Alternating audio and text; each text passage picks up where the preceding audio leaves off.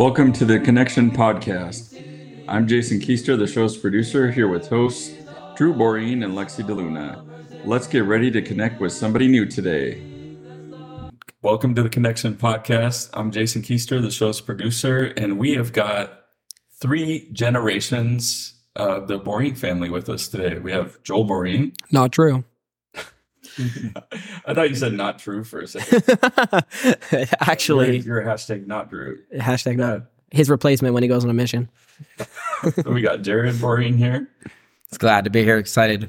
Yep. And we've got his dad, Skip, wearing a matching tie, or not matching, actually. I'm might be a little close to blue, BYU blue.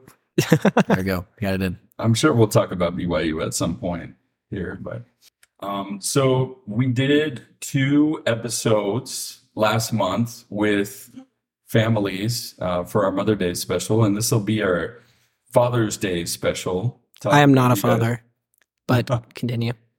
Good for you. And I wanted to start us off with a question. What have you really cherished as far as things you learned from your father? And I can start us off here. So a lot of people have heard a little bit about my story in that my dad decided not to live the gospel early on in my life. And my parents divorced. That was a big part of my life growing up. But, you know, I think that there are always mixed feelings in those situations. And there's still a lot of things I remember positively about my dad. And one thing is, he was a guy that even in his mid-40s, his 50s, he was going to go with the younger guys and play football and all those things. And I got a sense of just love of adventure and doing fun and cool things from him.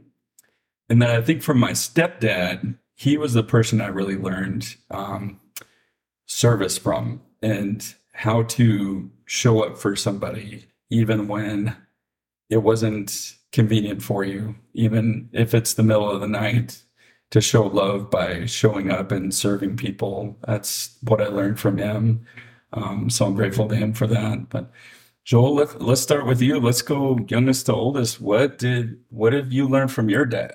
All right.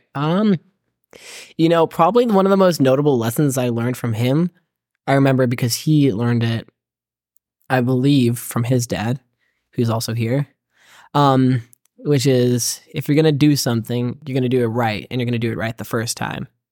And that's something that I've just kind of taken with me, to be able to put the work in, but to be able to put the knowledge in, and just to be able to be ready to go forth and serve, and just, I don't know, and I've just applied it to most aspects of my life. And so that's one thing that I can always be really grateful for. That was definitely a saying that we heard often growing up. Job's worth doing, it's worth doing right, and it's worth doing right the first time.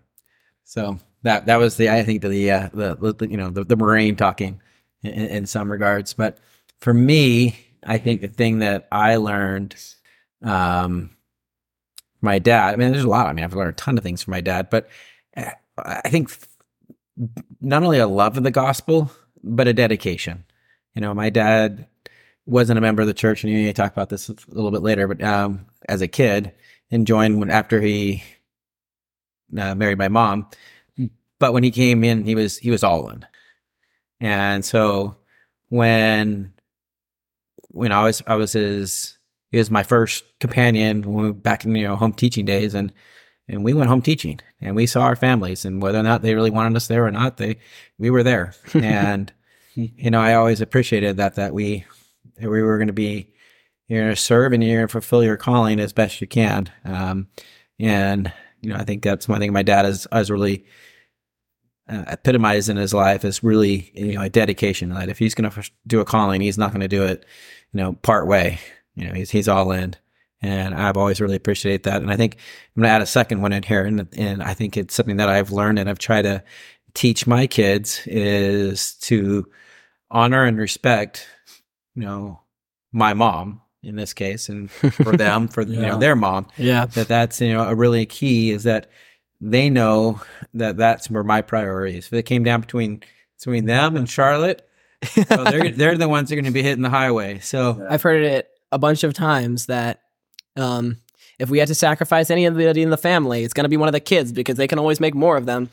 And you guys have plenty to choose from. we got Like, all these other, like, The seasonal selection. We got options here. We got things to choose from. So we got replacements already there. Oh no! So, but I think that's really important. I know we had a plaque growing, on our walls growing up, and Charlotte actually has since cross-stitched and it's on our wall, and it says it's just one of the most important thing a father can do for their children is to love their mother, and that was something I think my dad taught at home, and something that I've definitely tried to incorporate into our childhood or our kids.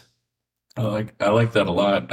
So Joel, you were either raising your hand. I was raising my hand, talking too much, or because you wanted to. No, I want to say something, but I didn't want to stop him because.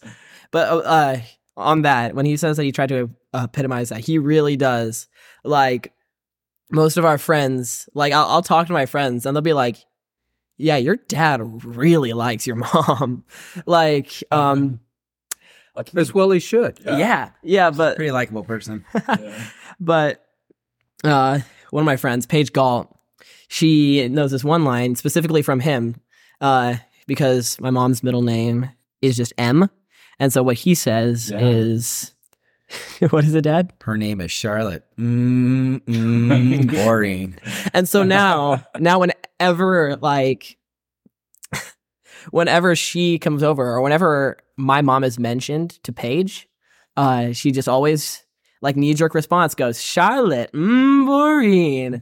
And it's just, I think that's just so neat that our friends and we've always just understood that our house is a place of safety and it's a place of love and it's a place where just spousal respect. And that's one of those factors in my life that I've really appreciated. Yeah. And I think I've learned that a lot from you too, Jared. And I haven't really shared that before, but I think a lot of the guys in the ward and the stake, we respect you for that. And we try to emulate that in our own lives.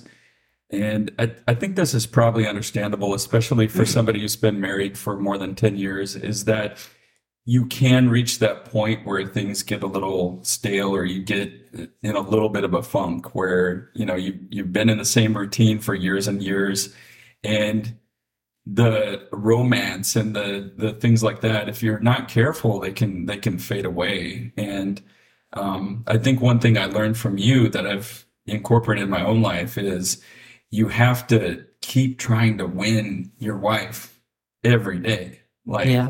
And sure, teach your kids to respect them and everything like that. But I think one way that you help them to learn that respect is showing them that your wife is the most important person in your life. He's definitely shown that. Yeah.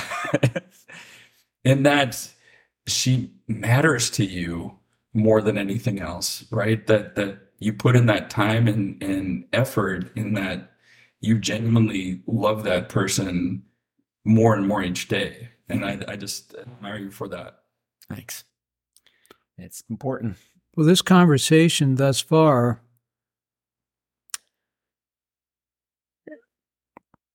I'm liable to get emotional here at times because this is an example of what the joy is of being a father, of seeing your son and your grandson epitomizing values that I've come to hold near and dear. My dad was a good man. He was a little bit older when I was born. He was 38. And so the interactions we could have had might have been different than, for example, they were with Jared.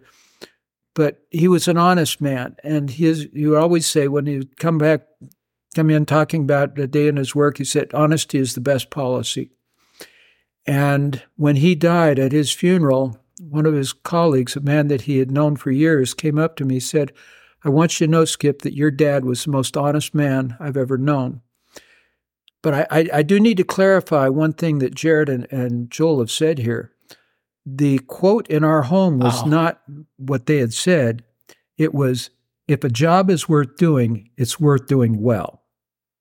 It's morphed over the years, I guess. That is not what you said growing up. It was doing it right. Not well. It was right. So That's what you heard. that is what I heard.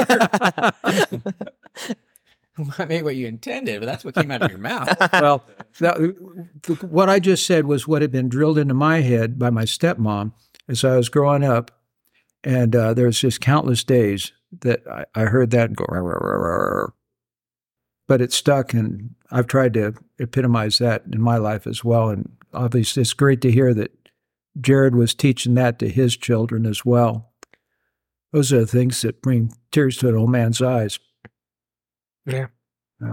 Well, I'm going to segue into how we usually start our show. We're going to skip over Joel. Sorry, Joel. But I would like to have you guys, Jared and Skip, do a brief intro to those who don't know you or might not know you that well. I'm not as exciting. Just talk about maybe what you would share if you were coming to a new ward and introducing yourself to everybody, to the congregation. I'll start with Jared and then Skip here. All right. So my name is Jared Boorens. I grew up everywhere and nowhere. My dad was a Marine, so that meant that I moved around a lot as a kid.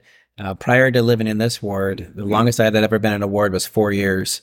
So I hopped around quite a bit. Been all over the country. Been married to my, well, now everyone knows, beautiful wife, Charlotte Boorens. For 23 years now, we have 4 boys. Our oldest just graduated and is getting ready to get his papers turned in, head off on a mission. And Joel is our next. He's a rising senior. You know, and then have Sam, who's 14, and Caleb, who is 11. And we are a busy household that likes being outdoors, love national parks. So you didn't forget any of your kids' names, by the way. That was really good. not this time. we had President Fuller on, and he missed one of those kids. That's great. And Skip, tell us about you. I'm older than a box of rocks. I've got, we've had 8 kids.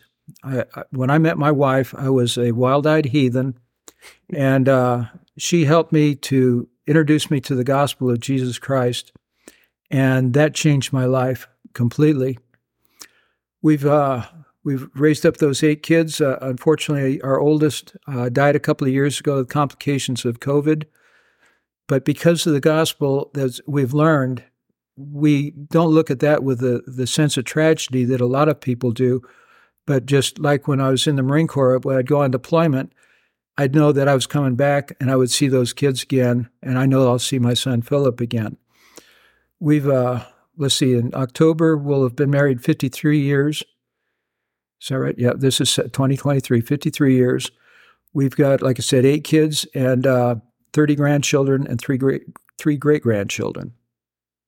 And yes, I can state the names of all of my children and grandchildren and great-grandchildren. He's like, not to brag. In order? No. So thank you guys. And so what we'll do for the remainder of the show, and I'll prompt Joel here to look too. So we'll go around the room and we have show notes. I think listeners of the show know that we have questions that we have our guests fill out beforehand. And we're just going to ask questions about stories from your lives. I have a question real quick. Yeah. Am I officially considered guest or co-host? Like, I would call you a co-host. Sweet. Yeah. It makes you special. Yeah. I think special. So I wanted to dive in a bit here. And first thing I wanted to ask Jared about actually is how you got into running, because I never have really talked to you about that, but I always see you running around the neighborhood. I think anyone who's known you for a while sees you running around in the heat of summer, dripping sweat, still don't care. Definitely dripping.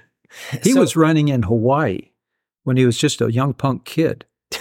Yeah, so I actually got it. I played soccer. Soccer was my main sport all growing up. And in Hawaii, soccer is in the wintertime because the we only had one field for our sports in our schools out there. And so fall is football. So the only time that field was available was in the wintertime.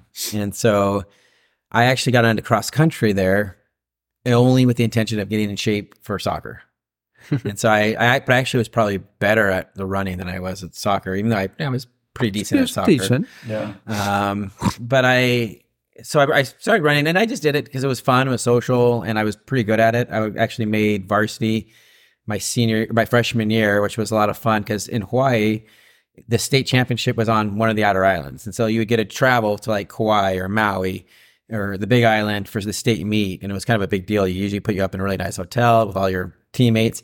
And my freshman year, I bumped a senior the last race of the year to make the state team. And that was kind of he was pretty bitter about that. And rightly so, that this punk freshman stole a spot. But I just really learned to really love the competition of it then.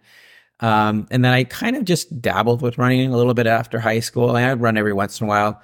But a while ago, I'm about the weight I am now. I decided I needed to get some weight down. And so I started just to run as part of my weight loss. And then I'm like, I'll do a half marathon. I do better when I have a goal. Mm-hmm. And I started that goal and I wanted to, do that. But once I started running half marathons as just part of my regular training, I'm like, well, this is not that bad. I'll just do a marathon. And then I started setting goals for marathons. I wanted to do a 3:30, my first one. And then I wanted to qualify for Boston and run a 3:10. And once I did that, I actually finally, qualified for Boston, and then COVID hit. But now I just run. I just love running. Running is kind of my Zen space. It's my space where I can decompress. If I don't run, I actually start kind of jonesing for it, which I know everyone's like, that is a sickness. But I actually really do love running. And you go through withdrawals. Yeah, I need to get back down to an actual race weight though. I've pudged up in the last couple of years. But I think I need to get a race set so I can have something to work towards. So when I have that goal, I'm very goal oriented in general. And so, Death Valley Marathon. The what? Death Valley Marathon. No, thanks, but no thanks. But yeah, so that's how I got it running. So I've ran probably like 12 or 13. I think 13 marathons now.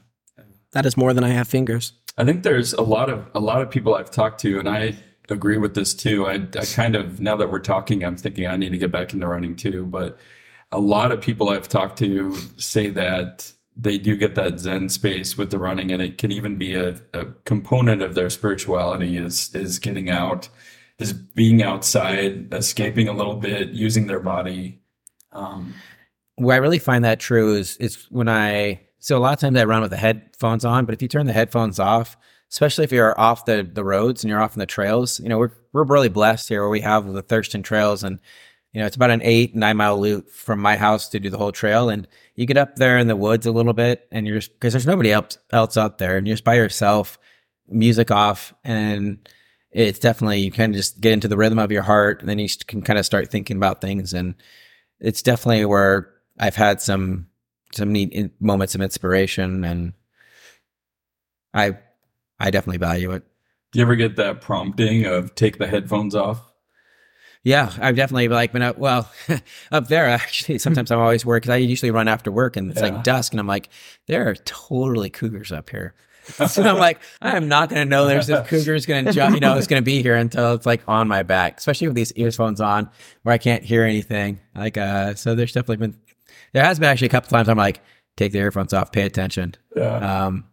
And I kind of wonder if that's been that. Then there's other time where it's just, you need to stop and listen to, be quiet for a moment and just leave room for the spirit. And, that's one of the reasons I actually love solo backpacking is for those reasons, is when you're out there by yourself, it really allows you just to be quiet and be still for a moment and just enjoy the nature, but also just allow yourself to be able to the influence of the spirit without so much other things going on around you, the buzz and everything else. Totally. I like that conversation actually of sacred spaces and finding a place where you connect with God. I mean, I think obviously our minds go to the temple. That's understandably one of the first places we think of. But for me, even just the park behind our house, Rough Park, that's a place where I can often connect better with God than just staying in my home.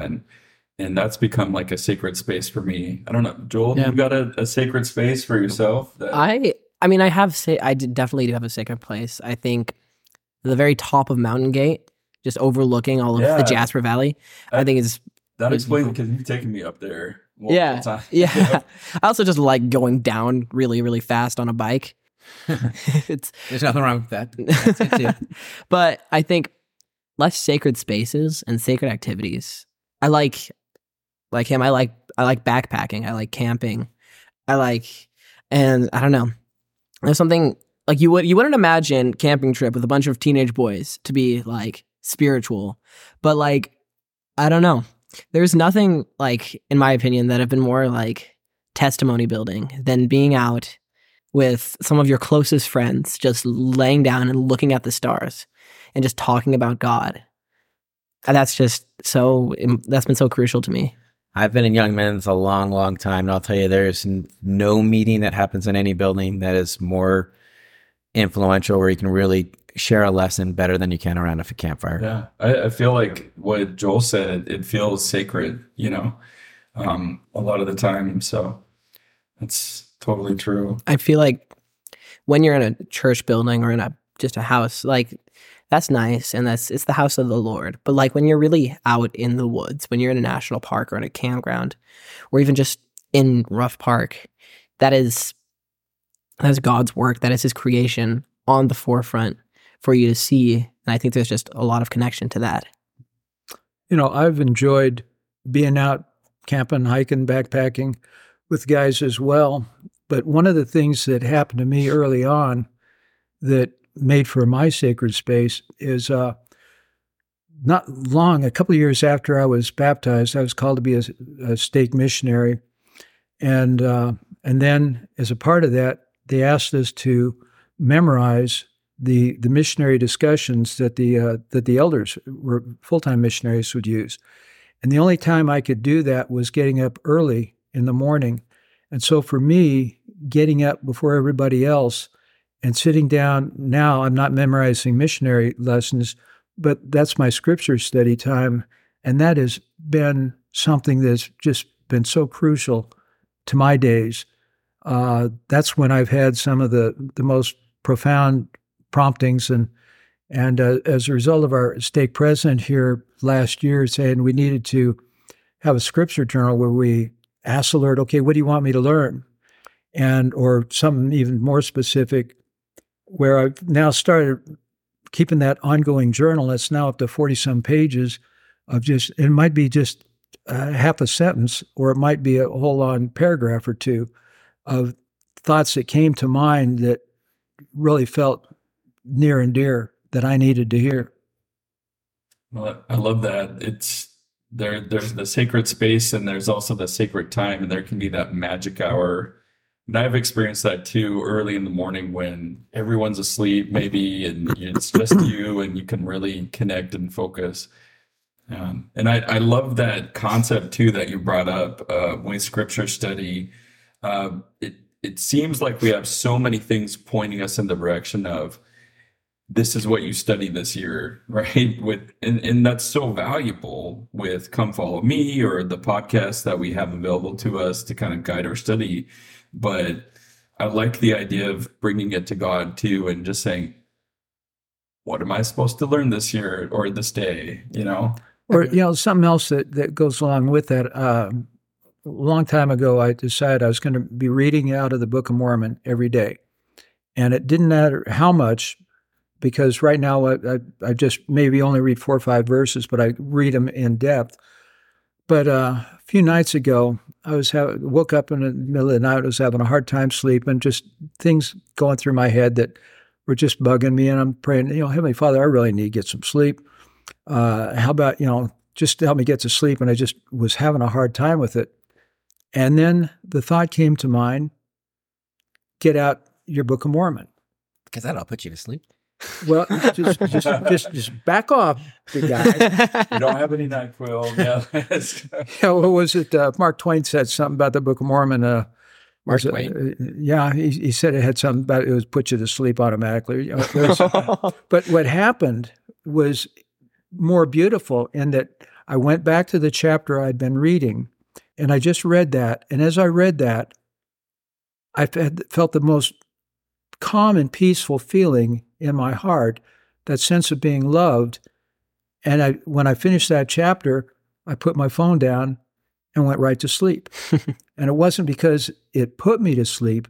It's because the Spirit of the Lord in the things I was reading gave me the calm peace to allow me to To sleep. be able to put your mind to rest. Yeah, that his love can be so many things, and it can be what you need it to be at that time. And for you, part of that was just feeling calm and being at peace. But I had to do something. Yeah. I couldn't lay there in bed going, please let me sleep, please let me sleep. I had to actually make an act of faith that this was going to be something that would help. Yeah, totally.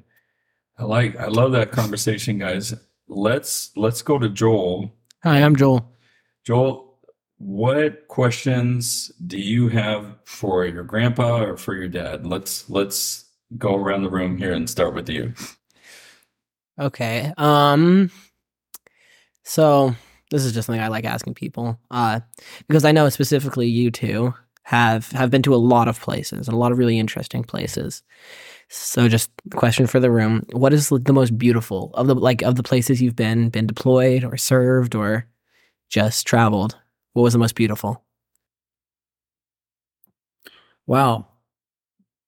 I go back to this a lot of times that, I've been a lot of different places in the world. The Marine Corps is a maritime force.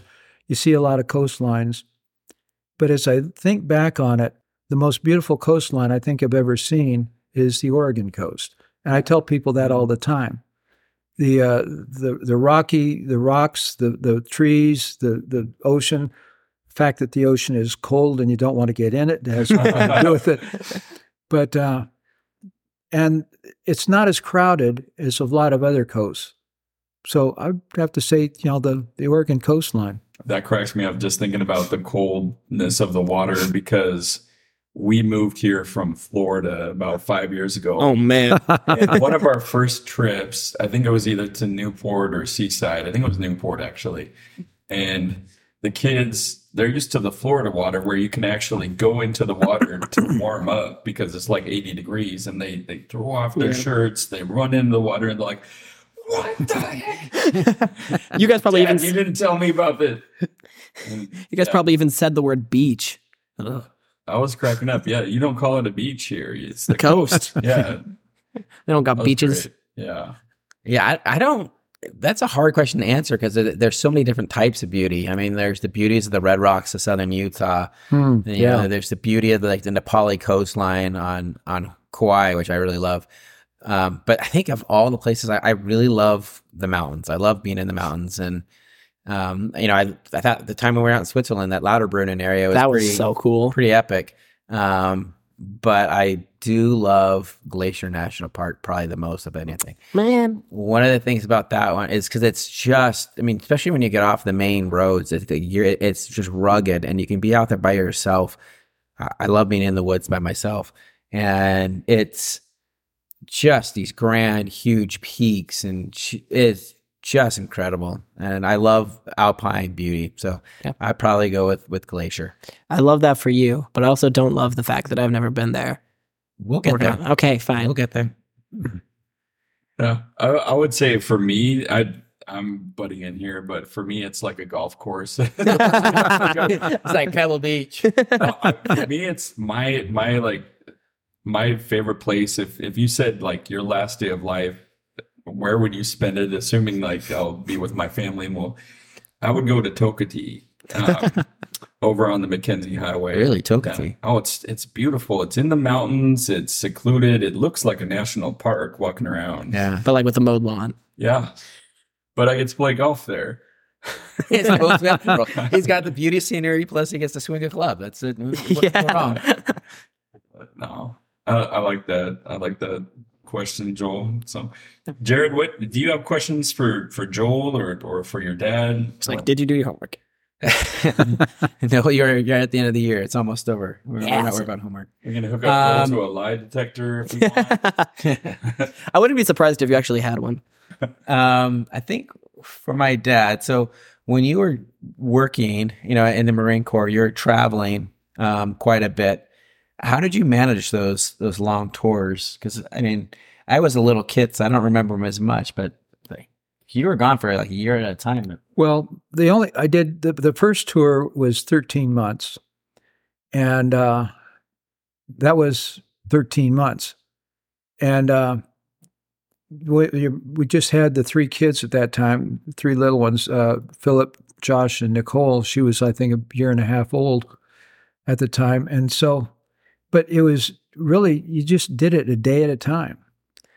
That was, the only way you could, you keep yourself busy. I would, at that time, I ran a lot. And just, that was just a way to just focus your time and energy. And I didn't even have headphones. I just ran. Yeah, you didn't know this, but your grandfather ran a marathon too. Yeah? Yeah. Is it my turn next? And can I say no? Could I say No, nobody's been holding you. No, nobody's holding you to that requirement. It's in your blood. Yeah. But, that was, and like your mother has said that as well, that you just did it a day at a time. You don't worry about what's coming up. You just say, okay, what do I got to take care of today? Yeah, because I travel a lot, and after 2 days, I'm like, I'm ready to be home. Man, that 3rd day is brutal. I'm like, yeah. Well, it's the first few days that you're gone are the hardest because you're still missing, still close to the family at home. But after you've been gone a week or 2, then you don't have that closeness of the connection like that, which is harder to be step away from. You're just into doing your job and the things that you have to do on a day by day basis. So when you were in like Okinawa, did you have like callings? No. Huh. No, because we were, on and off the island so much. We would go to attend church there, but we did not get callings per se. Yeah. When I was aboard ship, I was what was called a group leader because we had a few people that were members of the church and I was responsible for setting up sacrament meetings and things like that. But no, and then the other times I was deployed, it was a 6-month deployment, although the last one turned into 7. But so we didn't have, and the last one, all of them, I was on and off the island a lot, so it was difficult to try to have a calling per se. Okay, I have a follow-up question.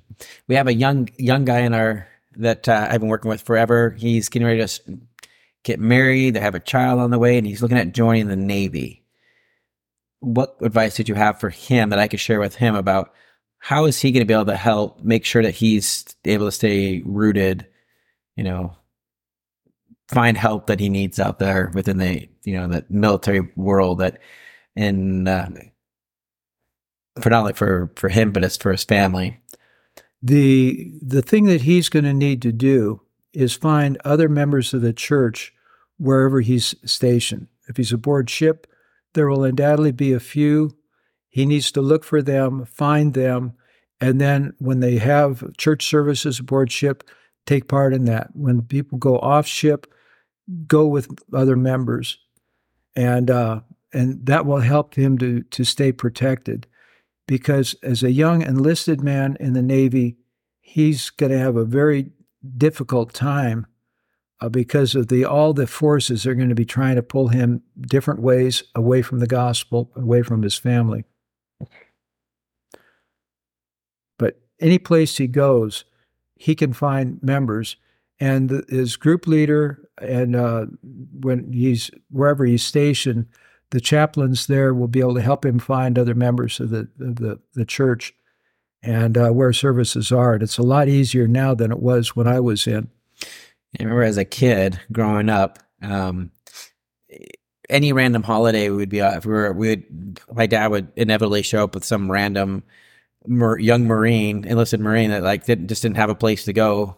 And so we always had just people at our house. So, we didn't grow up with cousins or grandparents really, so we always had people for those holidays, for those, and I always admired that. It seems like it's carried over into the next generation. Oh, in spades. Every time I've been over to your house, Oh my somebody's goodness. over there. And that's one of the things I'm proudest of them of, is that their home is such an oasis of safety and welcoming to so many people in their community. That's one of the things that I just love, and I'm noticing that my friends are starting to catch up on. Is that there's just always people over. Like, you can show up at any time and be like, "Hey, can I have dinner?" And then there's usually something for you. Usually, I do have a question about that, and I apologize because I know it's a little challenging how I'm going to word it here, but I think there are a lot of earnest people who care about others and want to connect with people in their ward and in their community, but there's some about their house where it's like, yeah, I can go meet you at church, but I get pretty anxious about people coming in the house, especially in and out throughout the week. I wonder, how can we get over maybe that anxiety and that resistance to open up our home to other people sometimes? Because I think it's a natural feeling that a lot of us have, an angst about maybe how the house looks, or maybe we're a little more introverted and it's hard to always be around. But I just wondered, any thoughts on that? Nike has a solution for that.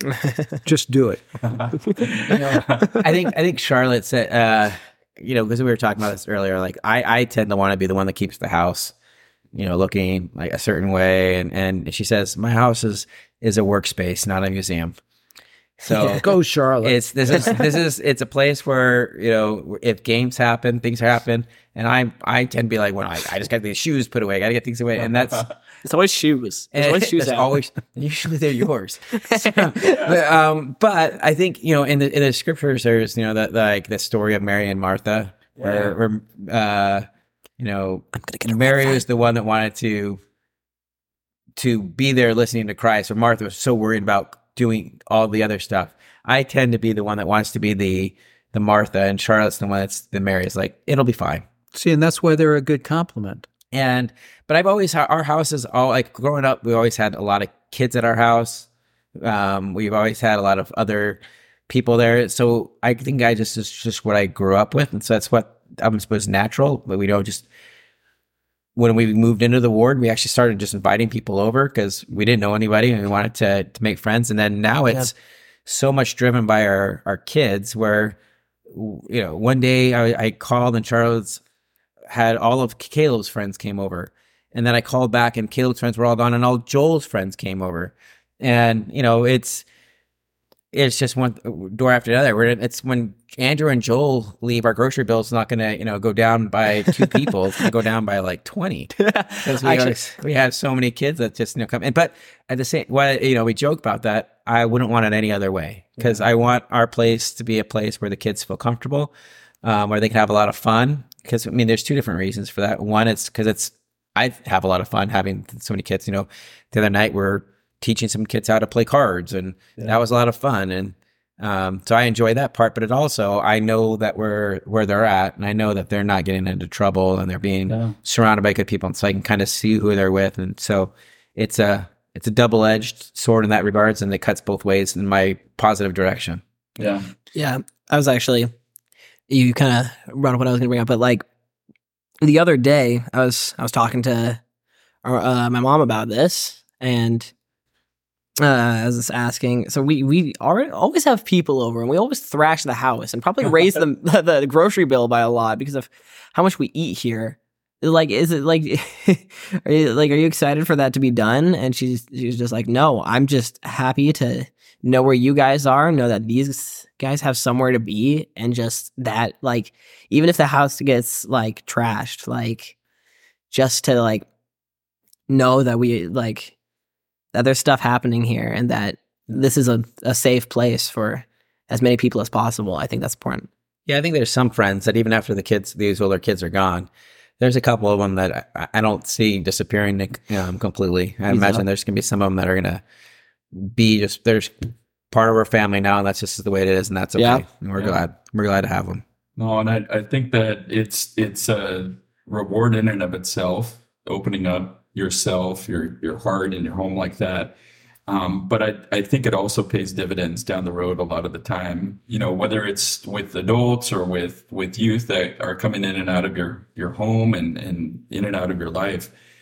Sometimes that has the payoff down the road when their marriage falls apart, when they're struggling at school, when other things happen and they feel that safety with you. And I want to say it's another thing I admire about you and Charlotte, Jared, is that people know they have a safe place to go with you. And I think that's really admirable.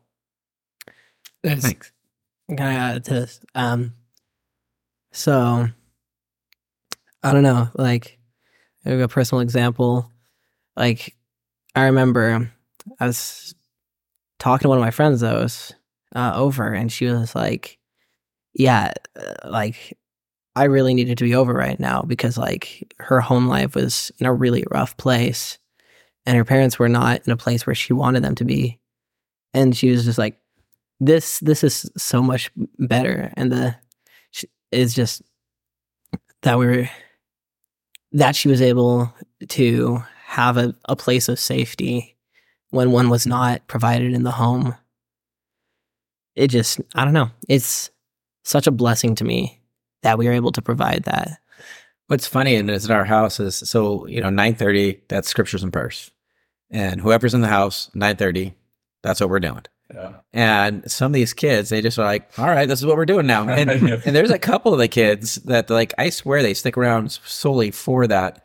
Yeah. And it's kind of a neat thing because not all of them are members of the church, but they're just to say that's just what we do at our house. And so you're in their house, you're part of the family at this moment. So you're going to get the opportunity to, and it's fun, right? Because we just read from the New Testament right now. And, it's sometimes you have 12 kids, in a circle, all taking turns reading. And it's kind of a fun experience to be able to see them, all just, all right, this is what we're doing. And some of them pull up there on their phones and they have like the different, they're not using the King James, they're using the NIV or something. You're like, oh, that's how they say it. That was a little different. Yeah. That was a little different, but it's kind of fun just to hear them be able to share that. So that's cool.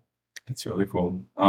Do you have an order to how you have these questions laid out? No, actually, we just cherry pick. We pick what we want to ask. So we've not talked about anything on this list hard. No.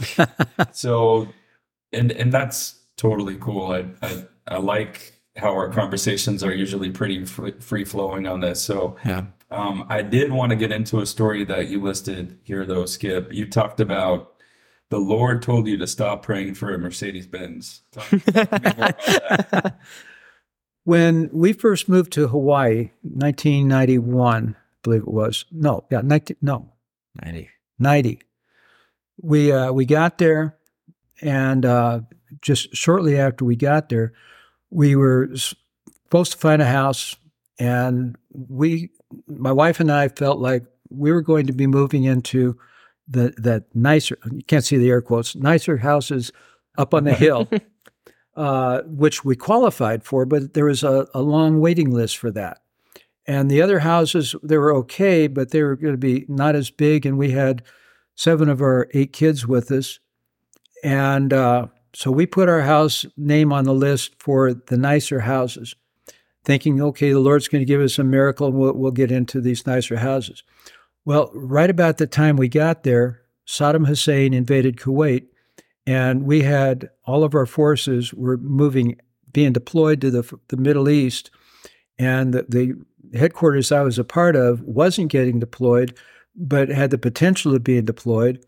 We started initially in a hotel that the Marine Corps provided us, but they only did that for 2 months. And then at the end of that time, you either needed to be in a housing or into housing on base, or you need to be in housing in town. Housing in town was incredibly expensive because we had a large family. And so we're scrambling, trying to find a house, trying to do my job in the Marine Corps.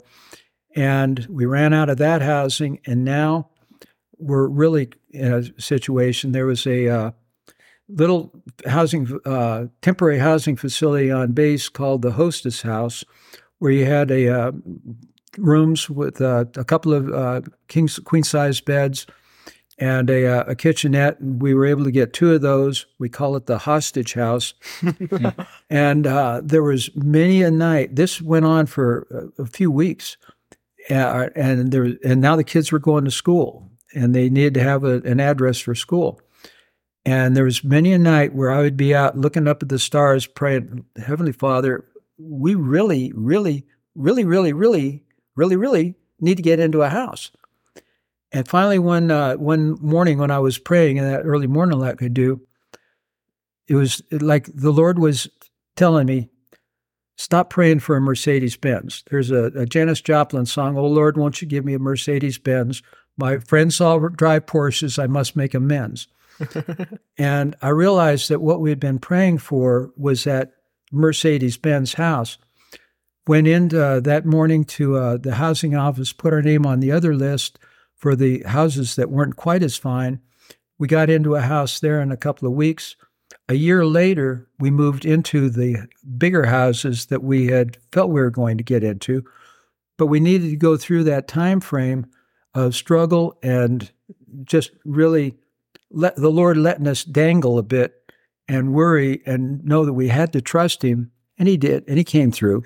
You have to understand, this is like a 1,200 square foot house that we were in with 7 kids. So it was tight, but it also had a place like if you threw a rock from the backyard, it would land in the water. Like it had one of the best beaches, and right beneath the house had this amazing cove for like snorkeling and spearfishing and great surf break right there. So He wasn't worried about the housing. It was a small troubles. house, but it had some nice perks. Yeah. But then the house we subsequently got into also had a good beach right below the. Well, it was good enough that we had kids, high school kids. They would come to our house to change and go to the beach. And there was all sorts of underwear that got left in our garage. People changed clothes and. But Jason, you'll appreciate this. It actually had a really nice golf course right beneath the house. I never played. I never played golf on that golf course once, but I got a lot of bad looks as I run across it to get to the better break. And I used to go back and like at nighttime, I'd go snorkel in the ponds, and I'd gather all the balls, and I'd go up and sell them back to the golfers. Got to do that. And I had one time, like I had this. It must have been like 50 or 60 balls. And I had a whole bucket of them. And the guy's like, he's like, how much are those? I'm like, 50 cents a ball. He's like, I'll give you 20 for the whole bucket. I'm like, just ecstatic. I'm like, man, I just scored. I can go buy this now. And this guy's probably walking off like, I have like $150 worth of balls here. So, it all comes down to who, in the eye of who's that $20 was really important to me. That bucket of balls was pretty awesome for him. He's like, I can relate to that story a lot, Skip, because I've found myself in a similar position before, and it doesn't always feel like we're wishing for the Mercedes-Benz. It feels like everything we ask for is so necessary. Mm-hmm. And it's nice to get that message back from God sometimes to say that, maybe there's some more things down the road, but you're asking for something that isn't core and necessary for your life right now. The beauty of the Lord is that He will give us what we need, not what we think we want. Yeah. And as long as we're willing to trust Him, one of our houses we've had here recently, we had this vinyl on the wall that said, if you can't see the Lord's hand in your life, trust His heart. Can I add a story to this? This is kind of a weird story because it's like, I don't know why I remember this so well, but I just remember, I think it was like 3rd or 4th grade, but I had received as part of I don't know what I did, but it's something good. And I received a homework pass, which basically meant that I could get out of one homework assignment that I didn't want to do for free. And I was like, sweet. And I'm going to wait for a moment where there's an assignment.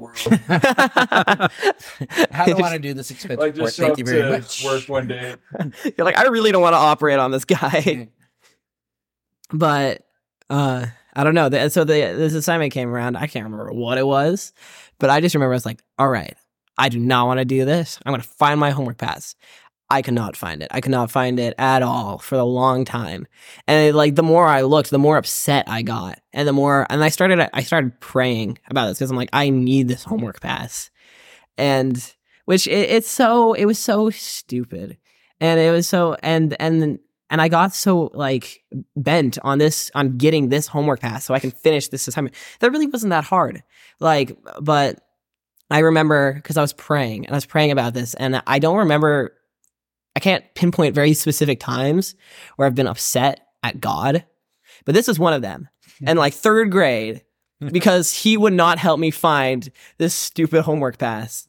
And then I just remember as clear as day, I got basically just like a spiritual just kick in the back of the head where it was just like, stop trying to get out of this. You're making this so much harder. And I don't know. It was just like, we often spend so much time looking for like benefits and perks when we could do it by ourselves. And he knows that we can do it and that we have the strength and the willpower, but we're just so like bent on being able to get out of it for free. Oh, I think that's super relatable, and I'd feel grateful for the scriptures for that reason too, because you find the scriptures, it's not too hard to see a theme of people trying to run away. Right? I think like a little bit of Job, you know? Yeah. I think in this, like, Heavenly Father and Jesus Christ, their work is not to make like though they want us to be reliant on them for guidance, but they do not want us to make weak things become dependent. Their job is to make weak things to become strong, to be able to make sure. Yeah, it's a good one. And did that wisdom come from him? I think you just made that up. I've never heard that one before. Yeah. Make weakness become dependent. Yeah. Good job. Good job. Joel is famous, by the way. Like, famous. Sidebar here for a second. If you talk to any of the high school kids around here, he has like his face on a sticker that people collect and like put on the lockers and put everywhere. And I wish I had a sticker. I've been asking for one for a year. But She's got a special one in her wallet. yeah. I've never heard of this. How come I don't there's have a sticker in Switzerland. There's a sticker that stuck to one of the things in Switzerland. Joel brought a friend. He's international. So yeah. Introduce your friend here and we'll talk about the sticker. This is Emmy. She has a special one. So okay, I'm gonna give some context Emmy, first. You want to come in and introduce the sticker here? And no. Okay, I'm gonna give just context. Basically, here I can pass it around. This is my mug shot. Basically, this is my passport photo that I got from Walgreens, and they did me dirty, and I look so smug and like I'm just like ready for an MMA fight. I know. It's so bad. There's 2 of these, and it's funny. Yes. Basically, this all started when one of the guys in our ward for seminary, we had a whole Secret Santa gift exchange, and he was like, I have an idea. I'm going to make stickers of your face and give them as a Secret Santa gift exchange. And I was like, okay. And so he just takes a picture of me right there, just go click.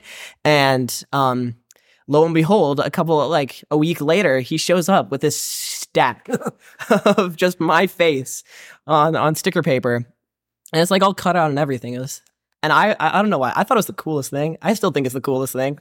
I'm so flattered. They're out there. A ton of them out there. Yeah. You need to make him what do they call it? An NFT? Yeah. But but the thing is, they've become and I just started giving them to everybody because I thought they were the neatest things. And it's become this whole little cultural thing at my school. Like, you go up to any kid in the band and be like, where's your Joel sticker? And they pull up their clear phone case and it's in the back of it.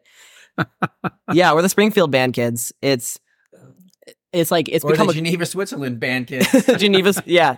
It's become like its own currency. Like I watched an interaction the other day because there's 2 of those mugshot pictures, and I watched an interaction between a couple of my friends where they were like trading back and forth. They're like, I will give you 3 Joel stickers for a Joel mugshot.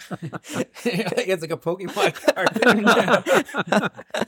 Yeah, I'm not famous. I'm like ironically iconic. Well, then you so one thing you might not know, Skip, is that he did the art show for our podcast too. So Oh yeah, I didn't mention that. I drew the was picture. famous for that too.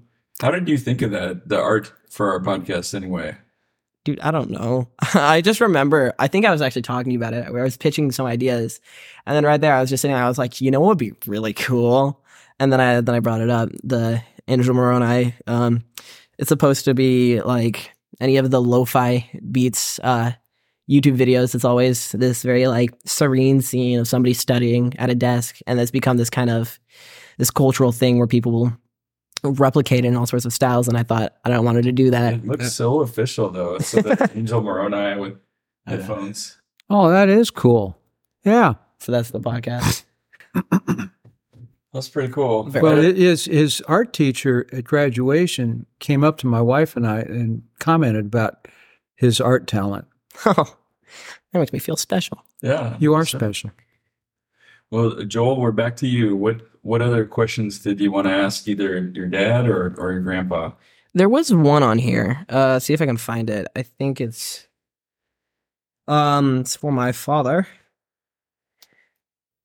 The question was, what role had being a member of the Church of Jesus Christ of Latter-day Saints played in you developing a relationship with Christ? And your answer was, it's through ordinances that the power of God is manifested. And I was hoping you could. Oh, this is a good day to talk about that. Yeah. So one of the things I was actually with one of the kind of like the themes on my mission was the power through the ordinances, the power of God's manifested.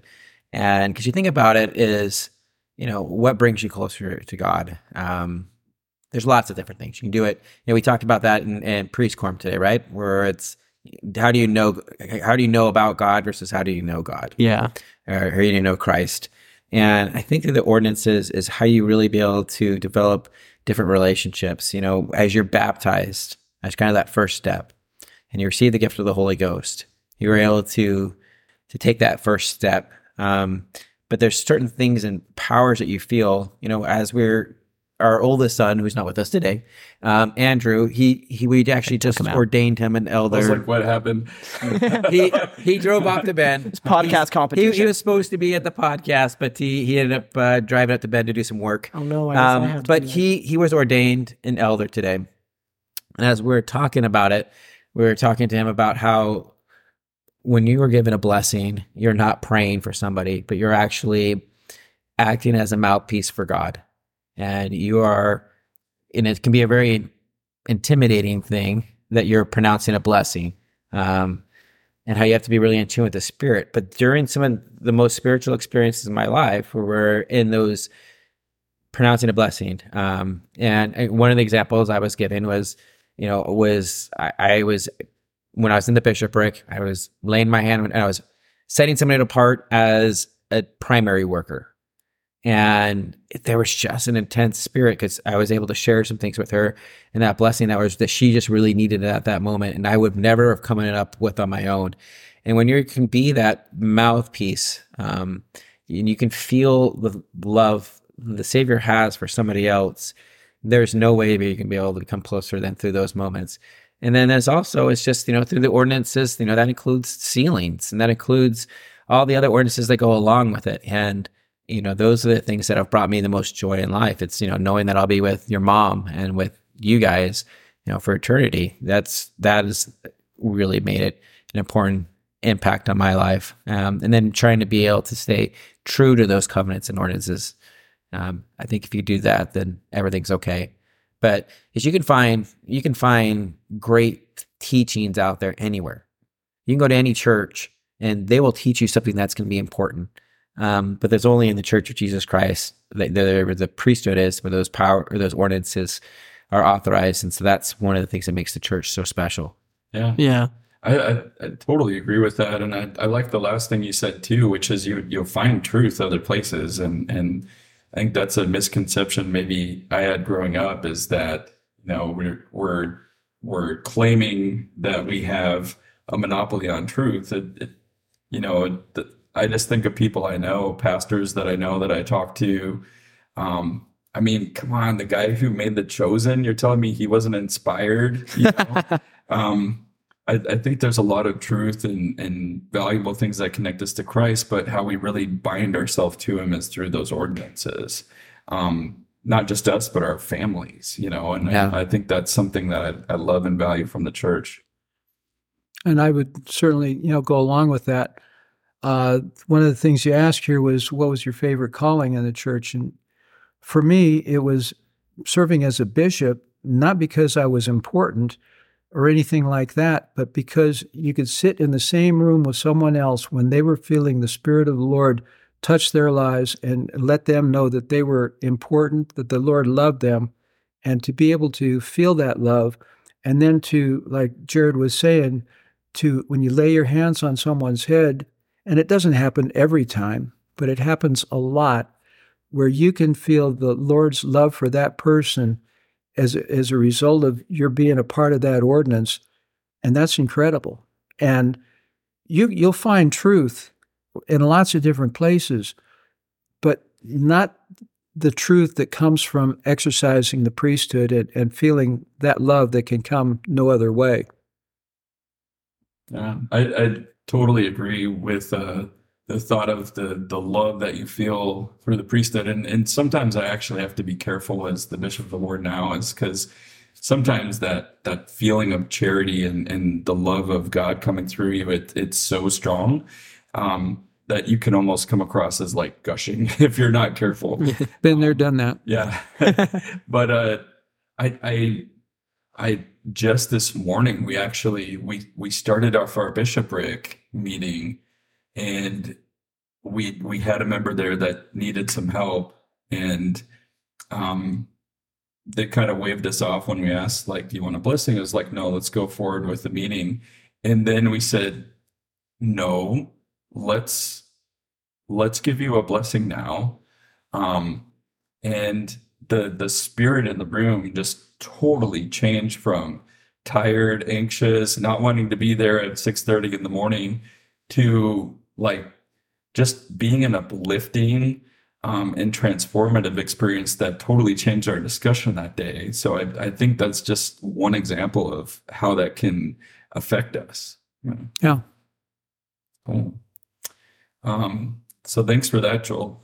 Jared, what else would you like to talk with your dad about, or we could probe Joel with a question? Well, I actually want to. Famous Joel. So I need to talk about famous Joel here for a minute, because one of the things that we all talked about things we learned from our dad. So I want to tell you something I learned from my son.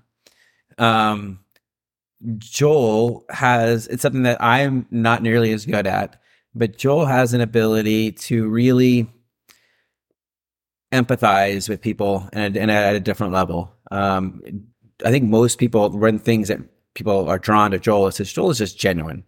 He's a happy person, but he's also just accepting of people for who they are, where they are, and is willing to overlook a lot of things. I remember, and he told this story, and he's like, I don't even remember this story, but I just remember, like, when he was in, like, again, I think it was second or third grade, one of the teachers sent us a note, because they had. I do remember this one of the kids was kind of a bully to him, and he was like picking on him, and he had something happened at the recess. I can't remember the details, and maybe he can explain it. But they just needed an ice pack or something. But the kid fell down and got hurt, and was just and Joel was just like the one that kind of just put his arm around him, took him down to the nurse's office. And the teacher was really impressed because she had known that this kid had been mean to Joel for a long time. I don't think I realized that he was mean to me. But maybe he's just that. Maybe that's what makes Joel so special. He's just oblivious to all the things. But he was one that, even though like the kid was not a nice kid to him, like he was willing just to be able to say, you know what, you need help. I'm here to help you. And I think Joel has a way of being able to reach out to people, and that a lot of people don't have. And there's just a genuineness to him that I really admire. And that's something that I think very few people really pull off. A lot of people, and I think myself included, are always kind of worrying about how other people look at me. Joel is Joel. And that's a great thing. He's just going to be himself, and people love him for it. Thank you. Thank you for saying that. I appreciate that. And and it's not to say that it's not a skill, because I think that's something that maybe people don't realize is that you can become more genuine with people with work, but there are people that are just naturally gifted at that. And I think Joel, for sure, I would reiterate, you're one of those people, definitely. I, at the same time, I mean, so like through a lot of my middle school time, that's kind of where a lot of it eventually stemmed from. I don't know. I was very annoying. I'm gonna say that right now. I was like people did not like me because of just how obnoxious I was. And then I kind of started to pick that up, and then also I just eventually, I don't remember when, but I kind of just had this like reality check where I'm like, I want people to be able to be comfortable being around me, or to be able to just feel better and just to be able to be more uplifted. And that was something that I worked on. That was something that I read about, is just how to engage with people, how to converse, and just how, and it's something because, I don't know, I like people, and I wanted to be able to extend that further. And so it was something that I did. I put work into it, which is, it's such a weird thing to put work into. But If you're going to put work into anything, that's one of those good things to put it into. Is Definitely. making people feel comfortable. And then you are also one that are open with everyone, regardless of kind of who they are or what they've done or anything. And I think that's also an incredibly commendable thing. Yeah. So Cool. I want to continue on that theme a little bit, actually, because I have a story here from you, Skip, that you wanted to talk about what happened when you positively responded to Jared's prompting to serve a mission. And I've heard Jared's side of the story, by the way. So I'm curious your side. Well, this would be interesting to see what Jared's take on this is. When I got out of the Marine Corps, when my wife and I retired, we moved to Oregon. And I thought that before we had moved, that I had a job lined up. And when we got to Oregon, that job was no longer there. So now I'm scrambling because my retirement pay from the Marine Corps would help us pay our bills, but it was insufficient to do everything we needed to do. And so I'm scrambling, doing a lot of different things, trying to just keep the bread on the table and gas in the car. And Jared goes off to school and comes home and says, I feel like the Lord wants me to go on my mission now. I think that was about the way you phrased it, or I called you from school. Yeah. And we're scrambling, and I'm going, we're just barely getting by. You don't have any money to go on a mission. You don't have any money saved. I know that the ward's mission fund is empty and not going to be able to help us. So I don't know how we're going to be able to do this. Well, his mother, being the great woman that she is, said, we got to support him on this. And I'm going, okay, if the Lord wants him to go on a mission, the Lord's going to figure out how to do this. So Jared comes home, puts in his paperwork, gets ready to go on his mission. He worked for a few months, saved some money, enough to buy a couple of suits, and put some money into the mission fund. And when he gets called to go on his mission, or when he has the farewell, we invited a good friend of ours who was also a client of mine at the time, a friend we'd known for years. And then Jared was set apart. When he was set apart by the stake president, now you can tell me if this is correct or not, it was my taking on it, was that when he was set apart, the stake president said that he did not have to worry about his finances or about his parents' finances, that would all be taken care of. And to the best of my knowledge, that President Roberts knew nothing about what our financial situation was. Well, a couple of days after his farewell, this friend of mine calls me up and says, Skip, I think we need to talk to you about coming to work for our company. And I said, well, what do you do? He says, well, we place computer programmers and software people on both a contract and permanent basis. We're headhunters. And this is computering. And I said, Kay, I know nothing about computers. So I can't even spell IBM. And he says, don't worry, we'll teach you. Well, the job was mostly commission. Jared's money ran out the same time that the commissions started coming in. And if it weren't for my wife's, saying we got to support our son, I might not have been as supportive as I could have, should have been.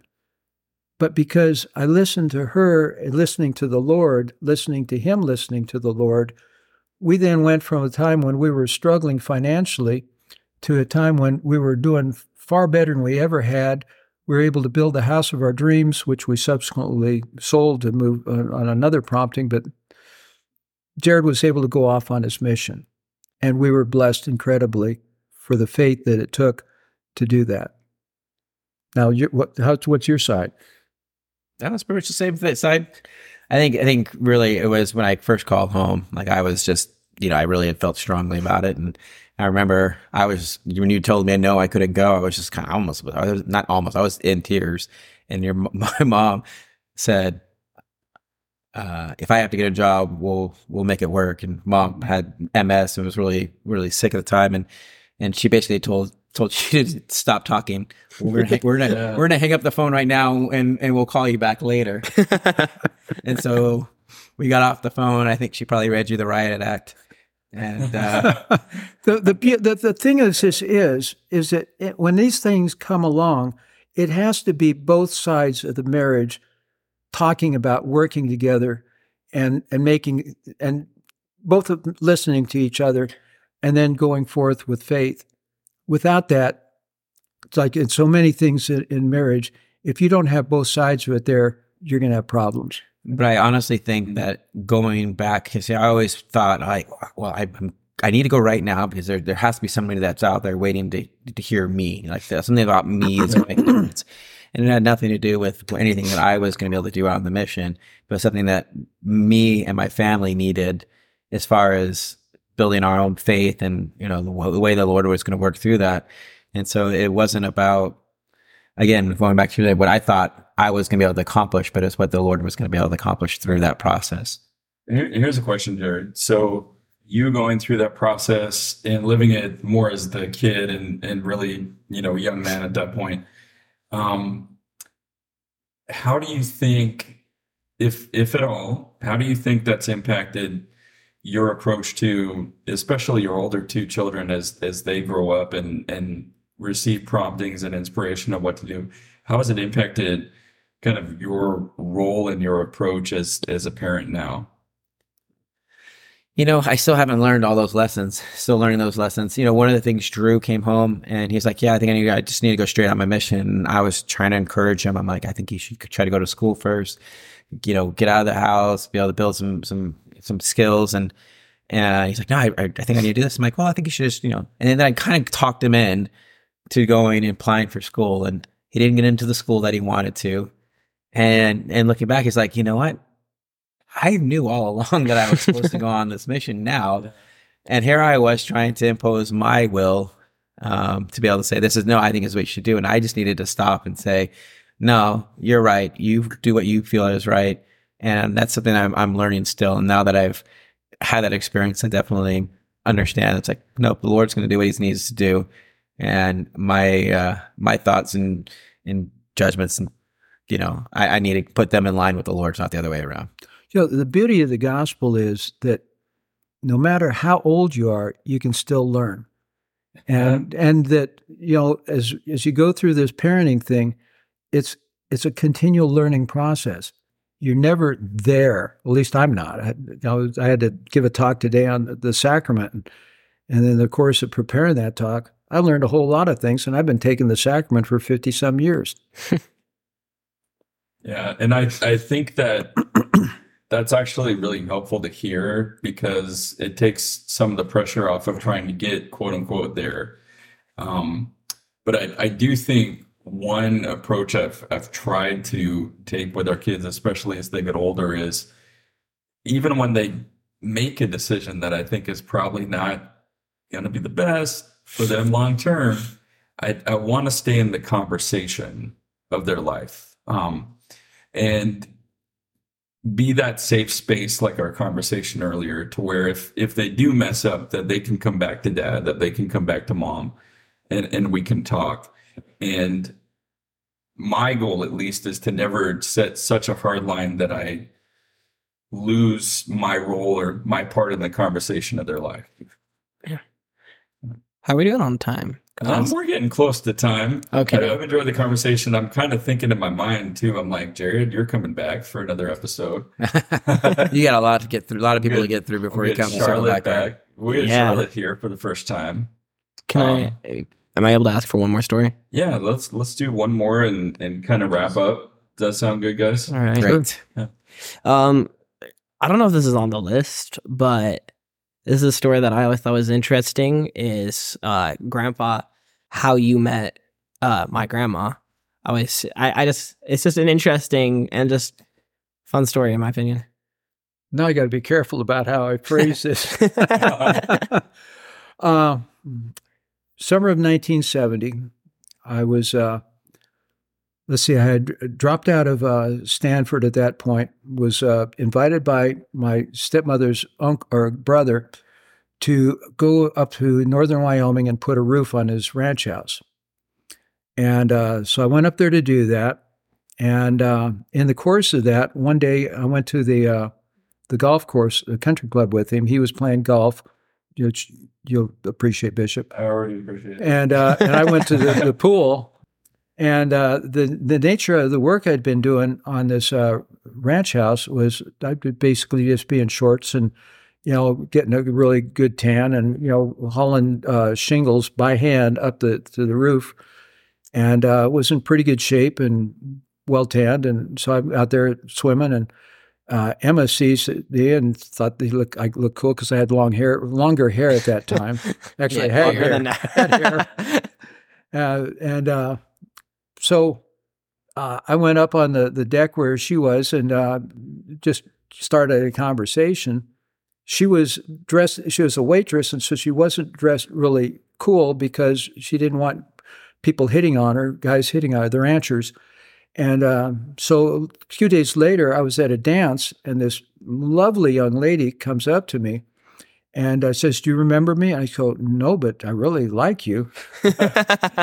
And so we started talking, and went out in my car, and we were really talking about science fiction, the books that we like to read. I grew up reading science fiction. She loved science fiction, Lord of the Rings and things like that.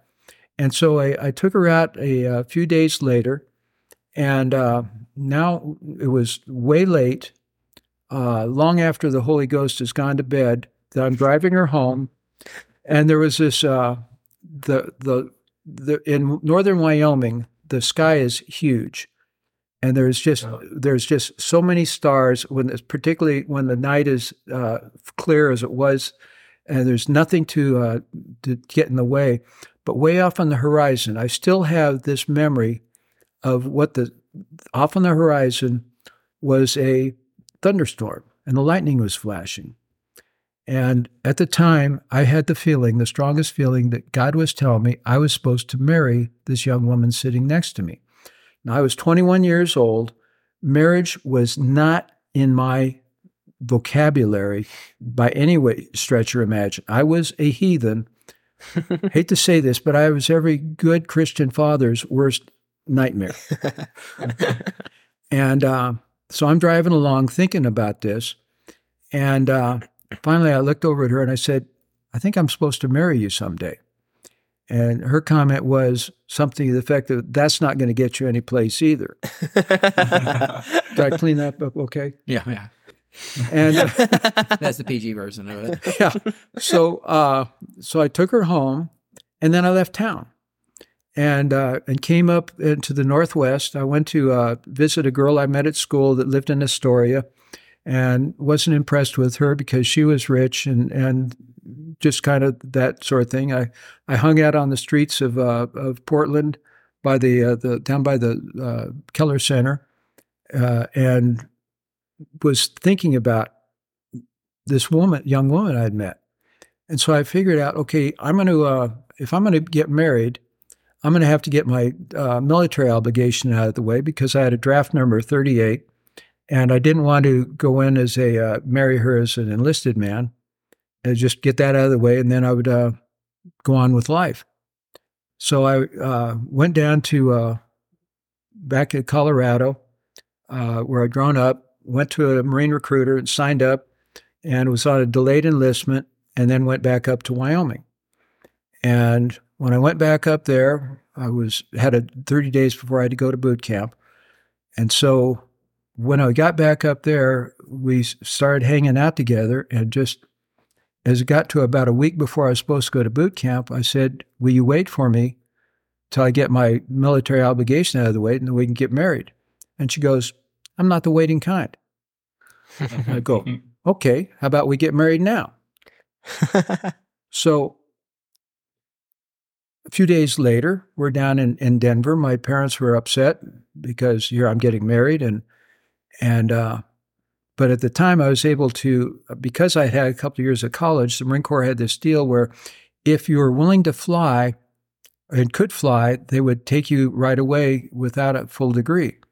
So I was able to, instead of going to boot camp, I ended up going to officer candidate school in Virginia, and we were married. And then in the process of getting to know her, I learned a little bit about the church.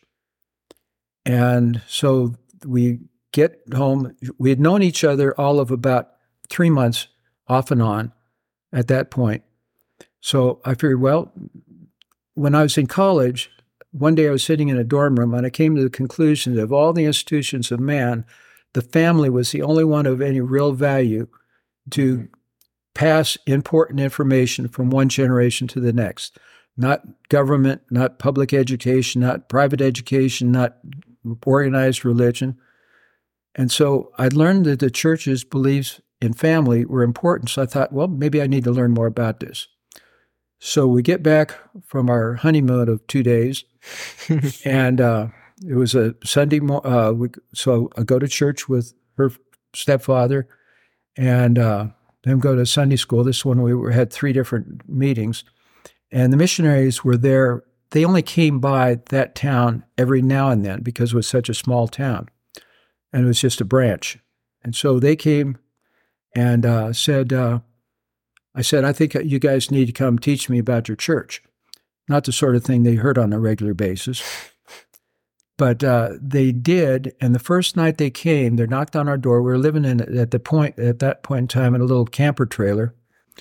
And when they went to knock on the door, and I went to open the door, I remembered a verse of scripture I'd been given 9 years prior when I was ordained or confirmed a member of the Lutheran Church. And the scripture was, behold, I stand at the door and knock, and whoso will open the door and invite me to come in, I'll come in and sup with them and they with me. I thought of that scripture. The only time I'd ever thought of it since I had that experience. So they came in, taught me their canned discussion, said, okay, we're done. You want ready to be baptized? And I go, I guess. Didn't have a testimony. Didn't know what a testimony was. Okay, but yeah. And the rest is history. Well, I guess there was one other thing. There was one thing. You did gain a testimony. I gained a testimony, but it came a little bit at a time, a step at a time, a little bit here, a little bit there. Until now, there's no way that I could deny that testimony. Yeah. So cool. Thank you. Did that answer your question? It definitely answered that question. That's Probably great. more than you needed to hear. No, it was great. Well, we probably could have done a 3-hour show today, but I think there's some people sitting here that are probably grateful it's not 3 hours. But my kids included in that conversation who are sitting on the couch. Waiting to watch TV or... They probably are waiting to watch TV. So final tallies here. We didn't talk about Taylor Swift. No. Actually, a big T Swift fan. Yeah. She's a Joel fan? No, Yes. well, I'm sure she would be if she knew Joel, but She should. her music's The fantastic. fact she doesn't sponsor our show at this point is ridiculous. Yeah, that is absurd. And we need to get Lexi back on so we can actually have some legitimate conversations. But Dad's a replacement Swiftie today. we didn't talk about you guys having your favorite color be blue, and Jared Aw. put BYU blue. In case you're wondering, mine's different. It's orange. It's orange. Okay, nice. My favorite color was blue, to be honest, but it just did. Well, now I feel all different. It's green or yellow now. I don't know. Yeah, we use a lot of that R word that we don't usually use, the restraint. Restrained. And not talking about BYU. That was good. That's all right. I feel like we said the word epitomize like 5 times. And Joel, you did really good. Thank you. I feel like this could be a thing for you if you want it to be. I like that idea. Okay. Cool. Let's see. Big Country, my oldest son, Levi. Do you want Leviticus. airtime or? Sure. Okay.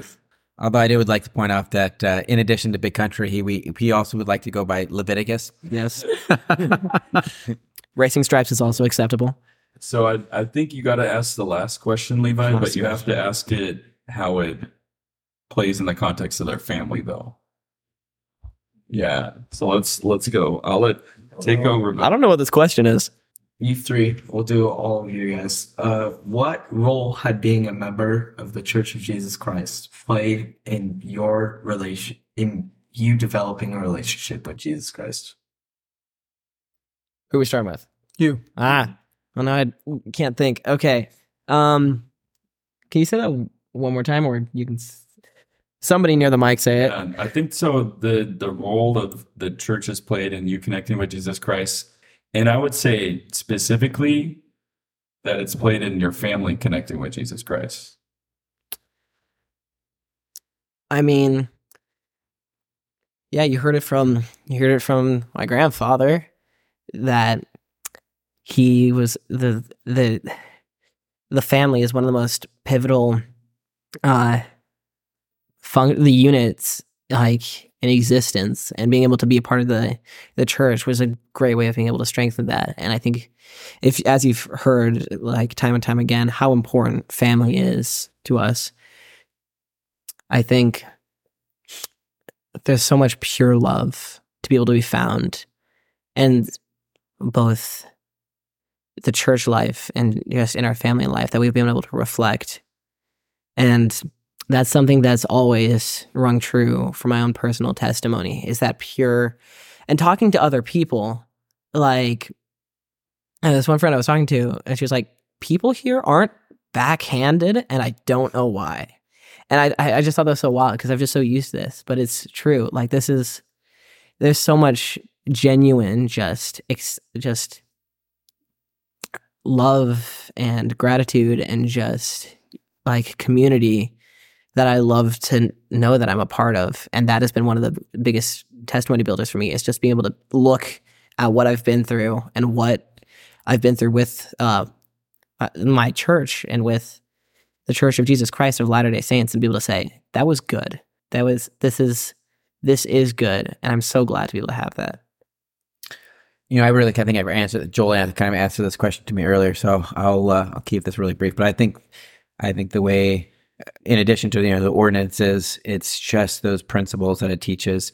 You know, one of the things that Charlotte and I were, as we were getting ready to get married, there were some things that were taught to us or shared with us, and that was one is always read scriptures and say prayers together as a couple.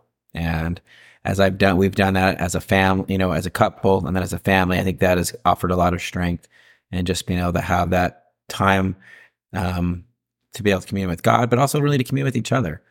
Sometimes you're so busy with every days that we would be kneeling down by our bed and just holding hands, getting ready to say our prayers, and we'd have some of our most important conversations right there alongside the bed. And so just those things and those teachings have really blessed our family in a lot of different ways. And of course, all the things I already said about ordinances, then that's it. I'll turn time to you.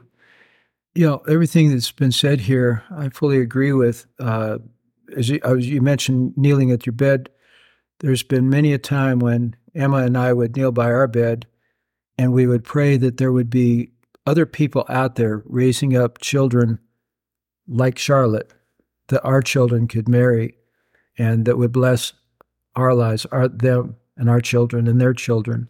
And that is prayer has been answered. But for me, in this church, I've come to be in situations where I could know and recognize Christ's love in my life and the lives of others around me.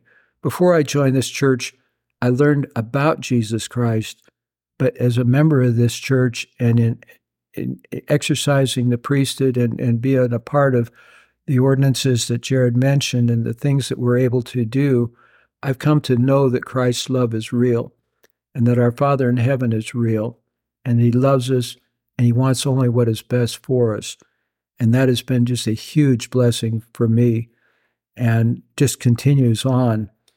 And it just keeps getting better every year.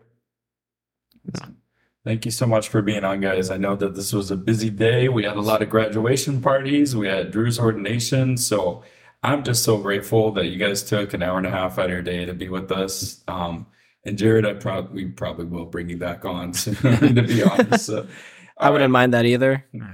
But if I could just say one other thing. I'm grateful to have been able to be here, to be a part of this, to gain another insight into what a great young man Jared has grown up to be, as I see evidence in Joel.